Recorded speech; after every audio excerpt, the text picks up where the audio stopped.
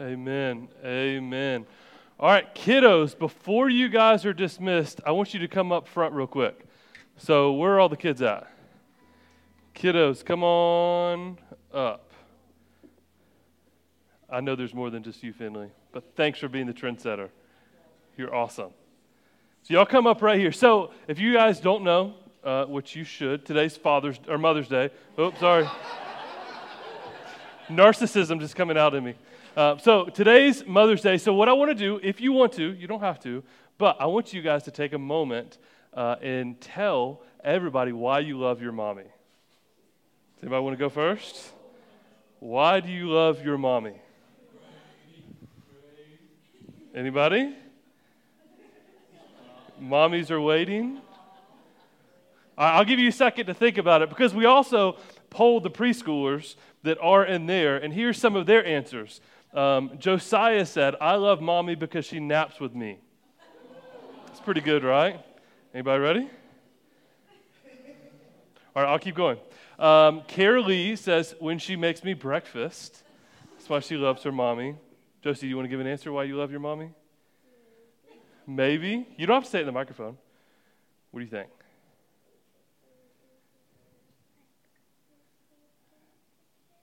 Yeah, because she lets you take the pipe cleaners into the church.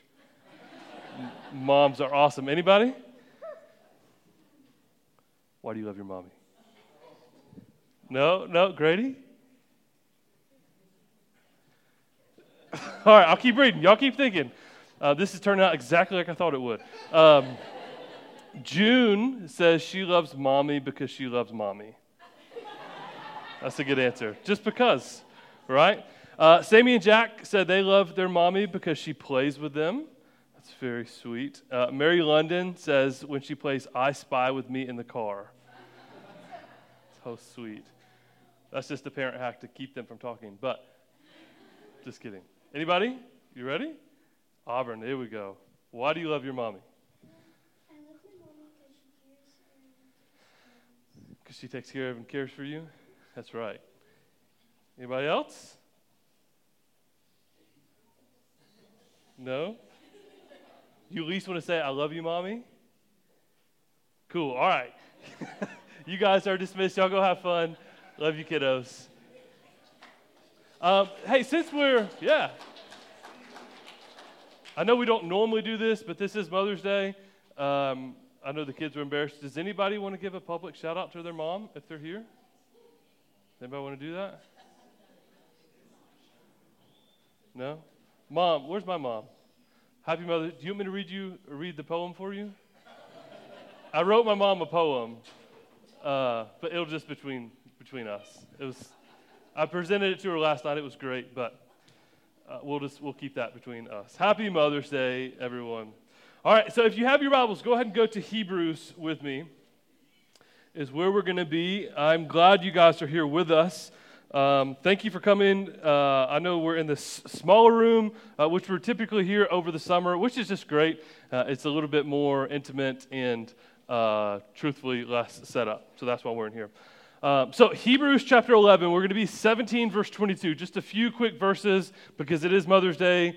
I want to get you guys out so you can go ahead and if you need to plan what you're going to do for your mom during the sermon, that's okay too. Just do something. But yeah, so I want to pick on this 17 through 22 because there's a really massive part in this text. And I heard a quote this week that set this up for me. Alistair Begg said, the main thing is the plain thing, and the plain thing is the main thing, right?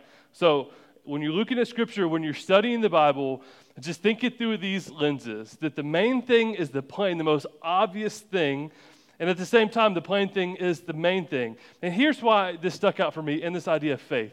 Because if we're not careful, we take this idea of faith and we make it this big, hard, kind of like nuanced thing to comprehend, to do, and we define it, and then we redefine it, and then we redefine it, and we don't really get to what faith is, what it actually does, in our life. And so this morning, as we've been looking through Old Testament heroes, we're going to get to this main thing, plain thing. Here's what we can do today to start walking, applying, and living out the faith that's within us. So I just love this text. And so let's pick it up, Hebrews 11. We're going to read 17 through 22. But I want us to really focus in on the main thing, the plain thing, which is verse 19. Hebrews 11, we're going to pick it up in verse 17. By faith, Abraham, when he was tested, offered up Isaac, and he who had received the promises was in the act of offering up his only son, of whom it was said, "Through Isaac shall your offspring be named." He considered that God was able to raise him from the dead, from which, figuratively speaking, he did receive him back. By faith, Isaac invoked future blessings on Jacob and Esau. By faith, Jacob, when dying, blessed each of the sons of Joseph, bowing in worship over the head of his staff. By faith, Joseph, at the end of his life, made mention of the exodus of the Israelites and gave directions concerning his bones. So look with me one more time at verse 19. He considered that God was able even to raise him from the dead. That's where I want to zoom in this morning. So let's pray together. Father, we're grateful for this time. We're so grateful for the mothers that you've blessed us with.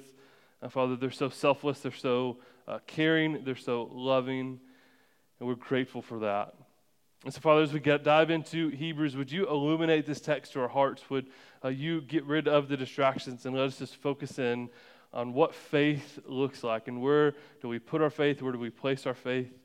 Father, would this not just be a theoretical conversation this morning, Father, but would we leave with tangible steps of what to do to grow in our faith? Father, we love you. Thank you for loving us. It's your name we pray. Amen. Now, Stephen mentioned this last week, and we're going to keep saying this over and over again. We've got to understand why faith was being written, why this subject was being considered for the people in this time. Because as we talked about, this is a house church in Rome that has kind of coming out of the first wave of persecution and is about to go into severe persecution, martyrdom. Nero is going to go crazy on these guys. He's going to use humans as light posts, set them on fire so the streets of Rome would be lit with these Christians that this author is writing to. So, of course, their faith would be dwindling a little bit because they see an intense persecution coming their way. And so he's writing to them to understand, hey, grow in faith, be grown in faith, walk in faith, step out in faith. And so we've stopped every week just to address what faith really is. And so if you'll look up at verse 1, Hebrews 11:1 gives a very crystal clear definition. Now, faith is the assurance of things hoped for, the convictions of things not seen. It's the assurance of things hoped for, the convictions of things not seen. For by it the people of old received their commendation.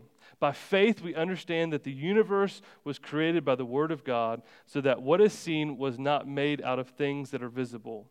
So we talked about the last couple of weeks, really, as we've been in Hebrews 11, that faith is also a noun and a verb at the same time. So the subject of our faith is God and God alone. That is the noun of faith. That's where we place our faith. That's where we put our hope, where we put our confidence is in God. But faith also requires an action. That we can't say we have faith and not do anything with it. Else that would be us just being a fraud, basically. So we see clearly here that faith is both a noun and a verb. It's a subject, it's a thing, but it's also clearly an action. But this begs the question, where does faith come from? And this is where we just have to continually bring this up every single time. God gives us faith primarily through hearing. But God gives us faith, and it's primarily through hearing, and this is where it comes from. Romans 10:17. So faith comes from hearing, and hearing through the word of Christ. And then Ephesians 2:8-9. For by grace you have been saved through faith. And this faith is not of your own doing, it's a gift of God, not a result of work, so that no man can boast. So faith comes through hearing, and faith is also a gift. Faith is given to us by God, but it's given to us as a muscle. It's something that needs to be flexed. It's something that needs to be tested. It's something that needs to be grown within us. And that's one of the main themes that we're going to see this morning. So This text, I mean, it is a sermon. Hebrews is basically a sermon that was written down and given to the people of God in Rome. And because of that, the text really breaks out quite nicely. We'll see verses 17 and 18 that there's a test that Abraham walks through. And then we'll focus in on verse 19, and it's the focal text of what we'll see this morning. And then lastly, if we have time, we'll see what the fruit of faith looks like in verses 20 through 22. So with that kind of caveat being set, let's look again at verse 17. By faith, Abraham was tested. By faith, Abraham was tested. Now that word might kind of strike you a little wrong. Like, why would God test Abraham? Like, why is God doing this? What is the point of testing? That seems almost manipulative. That might seem mean or crazy. Why would God test us? I thought God wasn't supposed to tempt us, but he can test us. What does all this look like? And so with that being said, James chapter 1 explains this perfectly. James 1, we're going to pick it up in verse 2. Count it all joy, my brothers, when you meet trials of various kinds, for you know that the testing of your faith produces steadfastness. So consider it joy when you go through these seasons of testing, when your faith gets tested, because the testing of your faith produces steadfastness, or another word for that is endurance. And let your steadfastness or endurance have its full effect, so you may be perfect and complete, lacking in nothing. So this idea of the testing of faith is what's good and right for us. What's going to grow our faith if not being tested? What's going to grow our faith if not for going through hard things? And for those that work out or run, we understand this. When you exercise, you do hard things so that you can grow.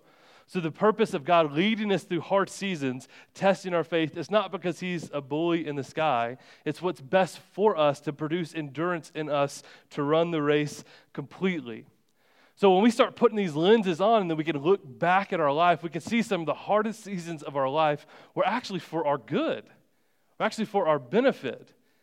That God led us through those seasons. He tested us in our faith, not because he was a bully, but because he wanted us to endure. He wanted us to have a steadfastness, love, and faith in him. So when we kind of get these lenses on and then we can look back in our life, we can look at things going on around us, things become a little bit more clear for us. One, because the Bible tells us that faith is not easy. That faith is not natural for us. If God would not give us the faith to believe, we would not believe.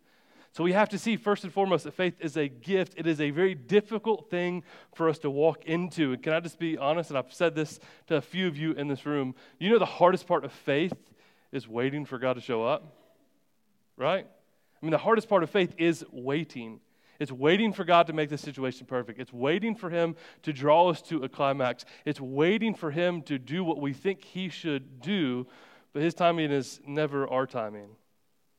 And with that, we see that faith is not easy, but it's also how we are grown. Now you take this out of kind of theoretical. Let's put boots on the ground. Anyone love Peter from the Bible? I mean, Peter's just my guy. I know Peter had to have my same personality type. We're both like ready, fire, aim kind of personalities where we get it wrong and we have to backtrack real quick and then make things right. And then we're like, okay, I'm never going to do that again. And then we do it again and we have to backtrack. And so here's what we're talking about. Peter steps out of the boat, walks on water, right? Legitness. He's doing it. He's walking towards Jesus. And then he starts to get a little bit self-confident. He starts to doubt a little bit and he goes down. But he steps out in faith. He walks out of the boat, walks on water towards Jesus. So then we fast forward in the life of Peter. When Jesus is asking, who do people say that I am? They're kind of, oh, he's this, oh, he's that, he's a prophet. And he looks at Peter, who do you say that I am? And out of the 12 disciples, Peter gets it right. You're the Christ. You're the Son of God. And what does Jesus say? That flesh and blood has not revealed that to you. That is a gift. That is the faith that's in you. The same faith that got you to step out of the boat and follow me is the same faith that has revealed to you who I am. And then you fast forward that later, and what does Peter do? He denies Christ 3 times right on the night of his death. So Peter's getting it right, and then he gets it wrong. And then you fast forward a little bit later, and Peter is the one that establishes the church, that why we are gathered today can link back to Peter and Pentecost, preaching the gospel boldly. So Peter gets it, he's walking in faith, and then what happens? He has to get reprimanded by Paul because teaching a doctrine contrary to the gospel, that he's favoriting the Jews over the Gentiles. And we kind of look at Peter, this is faith. We step out on faith, we walk in faith, we get to that next level, and then we trip up and fall. And then the Lord graciously picks us up and we start walking. Our faith gets tested. Sometimes we make it, sometimes we trip and fall. The Lord graciously picks us up and then we keep going. This is the rhythm of faith. And so we see here that Abraham's faith was tested. We'll look back at verse 17. And he offered up Isaac. Now, for the life of me, I don't know why I'm preaching this on Mother's Day. Right? Like, this is just the strangest text. Maybe we should go to Audible and just said, Mothers, you're awesome. Let's preach about that. No, instead I'm going to talk about the potential murder of a son. Here we are. Now, this is where it gets interesting. Now, Hebrews 6, we talked about this back in January. So some of this might seem repetitive if you're with us in January. But he offered up Isaac. This is one of the most mind-blowing texts in all of Scripture for me. So if you have your Bibles, go back to Genesis 12. I just want to kind of see how this story unfolds, and then I just want us to read as a church Genesis 22. There's no point in me trying to paraphrase this. The Bible is perfect, so we're just going to read it together. So go back to Genesis 12. We'll see how Abraham's faith was tested by offering up Isaac, his only son. So we're going to pick it up in Genesis 12. Genesis 12. Now, just remember, Abraham at this point is 75 years young. I'm doing that for the older ones in the congregation. 75 years young. Genesis 12:2. And I will make of you a great nation, and I will bless you and make your name great, so that you will be a blessing. So God tells Abraham, I am going to make you a great nation. Out of you is going to come a great nation. How does that happen if you don't have kids? So this is where the promise of kids begin. Now flip over to Genesis 21. Genesis 21, this is 25 years later. I'm going to bless you. I'm going to multiply your offspring. It's going to happen, Abraham. Abraham's already 75. That course has already ran its schedule. Get to Genesis 21 when he is 101 years old. And we see Isaac is born. Genesis 21, we're going to pick it up in verse 2. And Sarah conceived and bore Abraham a son in his old age at the time which God had spoken to him. Abraham called the name of his son who was born to him, whom Sarah bore him, Isaac. And Abraham circumcised his son when he was 8 days old, as God had commanded. Verse 5, Abraham was 100 years old. Now flip over to Genesis 22, because this is where it just gets crazy. Al Mohler says that Genesis 22 is one of the most important and infamous passages in all of Scripture. This chapter has so much for us to learn. So I'm just going to read 1 through 14 and throw in some commentaries throughout this. Because this is what the author of Hebrews is writing, referring to, going back to. Genesis 22, we'll pick it up in verse 1. After these things, primarily the birth of Isaac, God tested Abraham and said to him, Abraham, and he said, here I am. He said, take your son, your only son, Isaac, whom you love, and go to the land of Moriah, and offer him there as a burnt offering on one of the mountains of which I shall tell you. So Abraham rose early in the morning, saddled his donkeys, and took 2 of his young men with him, and his son Isaac. Now, a couple weeks ago, we talked about faith is instant obedience, that there's no delayed obedience. When God calls, we act. When God commands, we move. And we see this modeled perfectly through the life of Abraham. Abraham said, here I am. God says, take your only son, and he gets up early in the morning to do so. No delaying coming from Abraham. God spoke, Abraham did. But we have to stop and remember, as Dylan taught through Leviticus last August, what a burnt offering is. Right? What is a burnt offering? An animal is slain, his blood is drained, and his carcass is burned.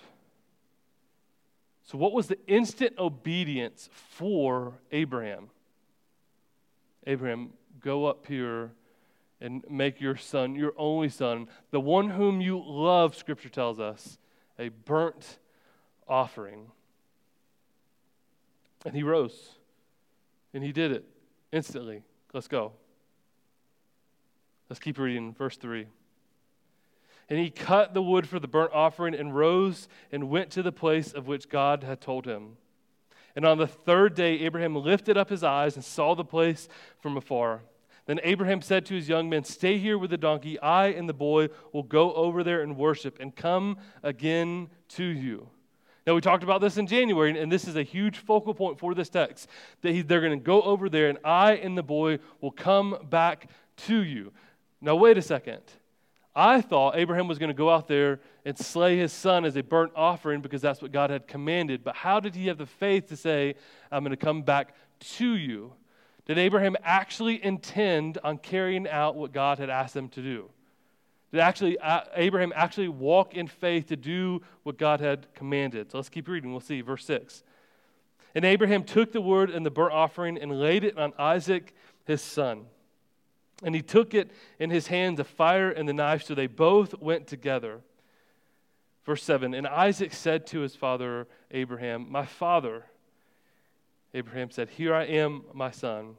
He said, "Behold, the fire and the wood, but where is the lamb for a burnt offering?" And Abraham said, "God will provide for himself the lamb for a burnt offering, my son." You just have to stop and go, did Abraham actually believe that? Did Abraham actually believe that this was going to play out like he thought? Verse 9, when they came to the place of which God told him, Abraham built the altar there and laid the wood in order and bound Isaac his son and laid him on the altar on top of the wood. Then Abraham reached out his hand and took the knife to slaughter his son. Now we just have to stop here to kind of get the moment that's happening, right? So Abraham and Isaac walk up there. They're there. They've got the knife. They got the fire. On the way up, Isaac's going, "Wait a second. Something's not right. You say we're doing a burnt offering. Where is the burnt offering?" Now, there's a lot of debate here about how old Abraham and Isaac actually, or how old Isaac was, but most scholars would agree that Isaac was around 13 or 14 years old. So you've got this man that's over 100 years old versus a kid that's 13 to 14. Right? I don't know if you've seen a street fight between a 110-year-old and a 13-year-old, but I'm putting my money on the 13-year-old. So you have Isaac who willingly listened to his father. And this is a part of the faith story that doesn't get really talked about. That Isaac willingly was bound up and laid on the altar because he could have outran Abraham. He could have overpowered Abraham. He could have taken off. But Isaac had faith in Abraham because Abraham had faith in God. Parents, our kids are watching our faith. They're going to model after what they see take place in front of them. Isaac had faith in Abraham because Abraham had faith in God. So we see this taking place. The scene is here. Isaac is on the altar. The knife is in his hand. It starts to go up, and one of the commentators just wrote it eloquently. When he raised his trembling hand above the shuddering body of his son, it was because he learned the logic of faith. That Abraham learned the logic of faith. First, we see that God's word never fails. And second, it must be obeyed at all costs. So we start talking about the formulaic, what does faith actually do? Here are the two foundations that we see out of this text. First, that God's word never fails. Second, it must be obeyed at all costs. Now let's look at verse 11. But the angel of the Lord called to him from heaven and said, "Abraham, Abraham." He said, "Here I am."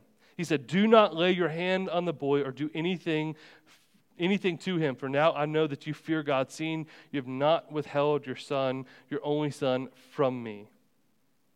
Now look back at verse 11. Do you see those exclamation points? Abraham. Exclamation points. The angels from heaven are calling out to him. And Abraham lifted up his eyes and looked, and behold, he was a ram caught in the thicket by his horns. And Abraham must have exhaled so much, went and took the ram and offered it as a burnt offering to his son. So Abraham called the name of that place, "The Lord will provide," as it is said to this day, "On the mount of the Lord it shall be provided." Now we have to see this idea. Why was Abraham being celebrated for the faith of this event? What was actually going on? What was happening? Which leads us into the third observation, that Abraham was giving back his promised gift, which is a son. Read with me at the rest of verse 17. And he who had received the promises was in the act of offering up his only son, of whom it was said, "Through Isaac shall your offspring be named." Maybe here's a paraphrase way to understand that. By faith, Abraham at the time of testing offered up Isaac back to God. Acting in faith, he was ready to return the promised son, his only son, he had been received by him. And this after he'd already told him, "Your descendants shall come from Isaac." So what is happening here? Abraham understand that this Isaac was a gift from God. So whatever God wanted for his son, he had him. So much of our life would be fixed. It would be so much easier to walk in faith if we understood this one truth of Scripture, that nothing is ours to begin with. Everything is a gift from God that he's freely given us. So if we walk open-handed with literally everything, every possession, every blessing God has freely given us, then when God calls us to walk in faith, it's going to be a whole lot easier because we don't have a tight grip on anything. Because we trust him with everything. Everything was freely given to us. So when God calls for these things to be taken back from us, we give it right back. Because our faith is not in these things, it's in the Father alone. So we see this, that Abraham was just going to give him back. God, thank you for the years that you had given him for me, but he's yours, he's not mine, so I'm just going to give it back. But with all of this being said, how in the world could Abraham do that? How in the world could Abraham walk up to this mountain and do what he was about to do? And that leads us to verse 19, the focal point of this text, because the author tells us explicitly how he did it. He considered that God was even able to raise Isaac from the dead, from which, figuratively speaking, he did receive him back. So this is the main thing, the plain thing that we can apply today. How do we grow our faith? How do we walk in faith? How do we do this like Abraham? Well, the first thing is that we see he considered. He considered. Now, this is a means of calculating or computing. So this figuring is not necessarily a hunch. This is a calculation that's going place in Abraham's head. Abraham used logic to reason the situation out. He didn't indulge in faith without reason or blind faith. He was logical and almost mathematical in his reasoning. So when God said, "Go up there, offer your son," Abraham thought about it. He calculated it out in his mind and came to this unique conclusion.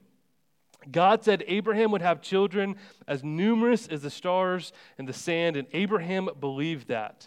So, therefore, the only explanation that was God had a purpose for slaying Isaac, and he would raise him from the dead. So the entire point of Abraham walking up and slaughtering his son was that Abraham had faith that if God said, "My kids are going to outnumber the grains of sand," then he's going to raise them back from the dead. And so he got his stuff and he went. He thought, you just got to think about this, because when I first read this story and I saw it on the felt board in VBS when I was 6 and all those kind of stories, my mind automatically went to, man, Abraham was just trolling, right? Like he was just playing. He got the knife up. He's like, "Hey, God, do you see me? All right, where's that goat at?" He had no actual intention of following it through. But the author of Hebrews says, no, that's hogwash. He had so much faith in the power of God that he was going to slaughter his son because God told him to, but he also knew that his children were going to outnumber the grains of sand. So the only logical conclusion, the consideration that Abraham considered and took place, was that he was going to raise him from the dead. Now that's faith. That is walking in faith that I just cannot comprehend. That he was so sure that God told him this, here's the promises that he's offered me, so the only logical conclusion is do what he said and he's going to raise him back. So when Abraham tells his servants at the bottom of the mountain that we will come back, it was going to be a resurrected Isaac. It was going to be Isaac that was slaughtered and resurrected for the glory of God. So he first considered, but what did he consider? that God is able. That God is able. Again, look with me at verse 19. He considered that God was able even to raise Isaac from the dead. That God was able to even raise Isaac from the dead. Because he had faith, Abraham had faith in the promises of God. Abraham was going to have a nation. He knew that Isaac had to be resurrected. That even if he went through with the slaughtering of his only son, the promised son that he had waited for a century to have, he knew that Abraham, or that God was going to raise him from the dead, that God was able. And through this we see that Abraham passed God's test because he was committed to the promises of God and believed that God was able. Now, Abraham had another option. There was another option Abraham could have gone for. He could have said no. He could have said, God, that seems too crazy. Logically, I can't wrap my mind around that. Why would you bless me with this son? Just to 13, 14 years later, I have to go offer him as a burnt offering. Why would you give me a son? This cannot be true. So no. The answer is no. I'm not going to do that.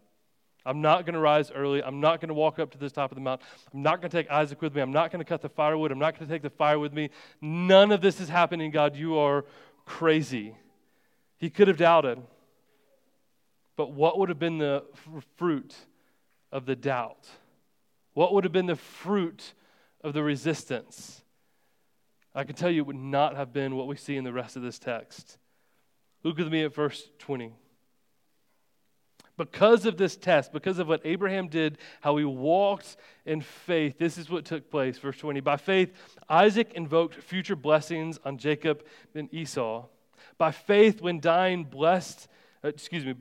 by faith, Jacob, when dying, blessed each of the sons of Joseph, bowing in worship over the head of his staff. By faith, Joseph, at the end of his life, made mention of the exodus to the Israelites and gave direction concerning his bones.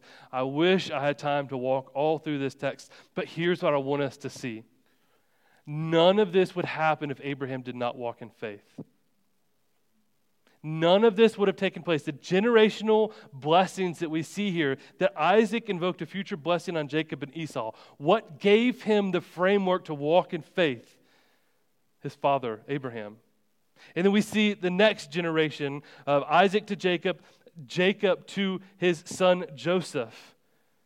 And we see how all of this plays out. And we're familiar with the story of Joseph. It's littered by walking in faith. And we can tease this out until today. We can walk all of this through until this moment right now. Praise God that Abraham was tested in his faith and he passed so that we can be here today. There are generational blessings that come by us walking in faith. So how do we apply this?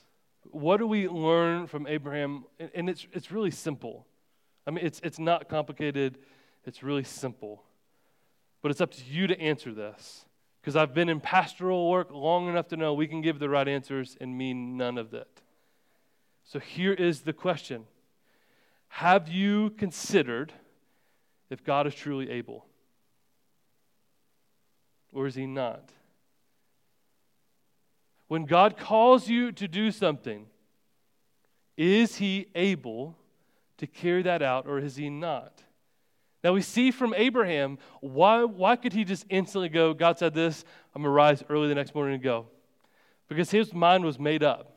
Before God ever told him what to do, Abraham's mind was already made up. God is able. He'd already considered, he knew the truths of God's word. God is able. So whatever God said, instant obedience is easy because his mind was already made up. God is able. This is what faith does. So when God speaks, we walk because we truly believe that God is able. So this week, I've been asking myself over and over and over again, Gabe, do you actually believe that God is able? This is so cliche, just forgive me. I don't even want to say it now. Is your yes on the table? There's the cliche. Because that's what it looks like. If we truly believe God is able, the moment we hear the voice of God, we walk, because God is able. The moment we hear the leaning of God to do this, don't do this, we go, all right, our guest's on the table, because we believe you're able. Even it's so counterculture to how the world would operate. Even if it makes no financial sense, makes no logical sense, it makes no relational sense. If our yes is on the table, God speaks, we know that God is able to outline all of those things, to fix all of those issues, to make our path straight. But we have to wrestle with, we have to consider, as Abraham did, is God able? Because we have another option. And we see this in Matthew 14, the story of Peter walking on water. Matthew 14, we're going to pick it up in verse 30. But when Peter saw the wind, he was afraid. And beginning to sink, he cried out, Lord, save me. Jesus immediately reached out his hand and took hold of him, saying to him, O you of little faith, why did you doubt? The opposite of faith is doubt. The opposite of God is able is God cannot. So I want us to take this middle ground out. But most of us, we kind of like, oh, everything's on a spectrum, it's on a sliding scale. Like I believe God is able, but I just struggle with that. Like, can we just call a spade a spade? No, you don't. You either believe God is able or we don't. There's no middle ground here. And if we don't believe God is able, the best thing for us is to admit that. The best thing for us is to say, God, I don't. Give me faith, because in this moment, I don't see it. In this faith, I don't understand it. And the best thing for us is to admit that so that we can earnestly pray for God to give us more faith. That's a better spot to be in. I would rather you walk over on this side and say, I don't believe it, I don't see it, but I'm earnestly going to pray for God to give me more faith, than to hang out in this middle ground and go, no, I believe God is able, just not on this one thing. I believe God is able, but if he knew the circumstances of this situation, even God would say, oh, bro, I can't fix that. Right? That's what we're saying. That's what we're walking into. And we see the example of Peter. Why do we say God can't? It's because we see the wind, and we're afraid. We see the storm, we see the waves, and we're afraid. So we have to wrestle with this. Is God able? Is he able to fix a broken family? Is he able to save someone? Is he able to provide for us financially? Is he able to save our marriage? Is he able to bring revival within Dahlonega? Is he able to fill in the blank? And here's what I would just encourage all of us to wrestle with. What is that area of life where you think God is not able? And we pray earnestly for God to change that, to give us more faith so that we can have instant obedience to walk after him. I read this quote this week that I think describes this in-between that most of us probably live in, me included. Those who believe that they believe in God, those who believe that they believe in God, but without passion in their hearts, without anguish in their mind, without uncertainty, without doubt, without an element of despair, even in their consolation, believe only in the idea of God, not God himself. What the author is getting at, if you're not struggling to step out in faith, you probably don't actually believe in God. Because God's going to lead you. He's going to call you into some hard things. He's going to ask you to step out in faith. And you have to wrestle with, you have to consider, is God able? But for Abraham, he was able to look back. He was able to look back at all the things that God had already provided for him, all the things that God had already done for him. And from that, he was able to consider, yes, God is able. And so for us this morning, let us look back. For those that are believers, let us consider what God has already done for us. That through the blood of Jesus Christ, he saved sinners like us. that through the blood of his son, sending him to die, not sparing him like Isaac, but actually murdering his son for our sins, saved us. He rescued us so that we can be made right with him. Now here's the question.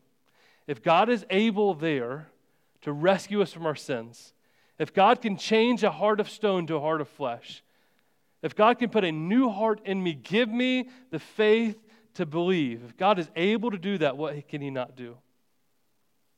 If God can save sinners like us, God can do anything. That's the beauty of the gospel. If God can rescue us, if God can redeem us, what can God not do? So church, do you believe God is able? Have we considered? Is our mind made up that the promises of God are true, and therefore whatever he asks me to do, I'm walking in, I'm stepping in instant obedience today? Is God able? And let us wrestle with that, because this is what he's asked us to do. So let's pray.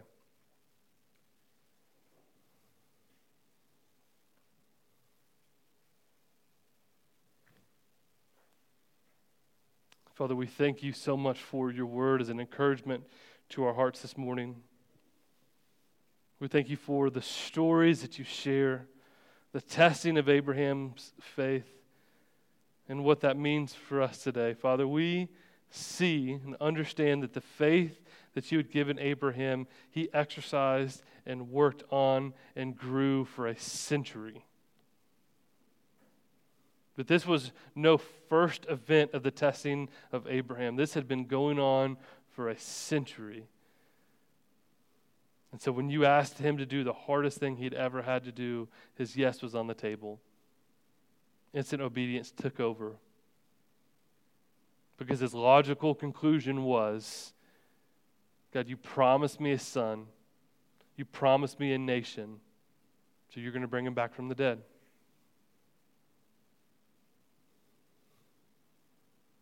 So for us this morning,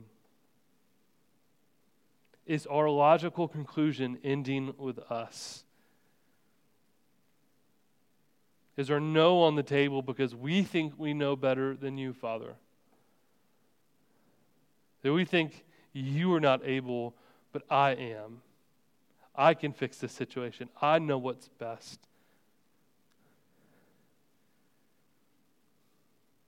And Father, we know that in the midst of the test, things become very disorienting. That the waves are rocking, that the wind is blowing, that the thundering is roaring, and we are become so disoriented that all we know to do is try to take control of the situation. But Father, let us repent of that sin, because that is an act of confession that we don't think you're able. So, Father, when you walk us through these seasons of testing, let us know that they're going to be difficult. Let us know that scripturally we understand they're going to be probably the hardest seasons of our life. But also let us face them with joy, because it's growing endurance in us. But you count us worthy enough to suffer for your name, because our faith is being developed, it's being grown. And none of this is for our own name, our own renown, our own glory, but it's only for you. Father, that we could reflect, we could be so counterculture by following you in faith that the world stops and takes notice.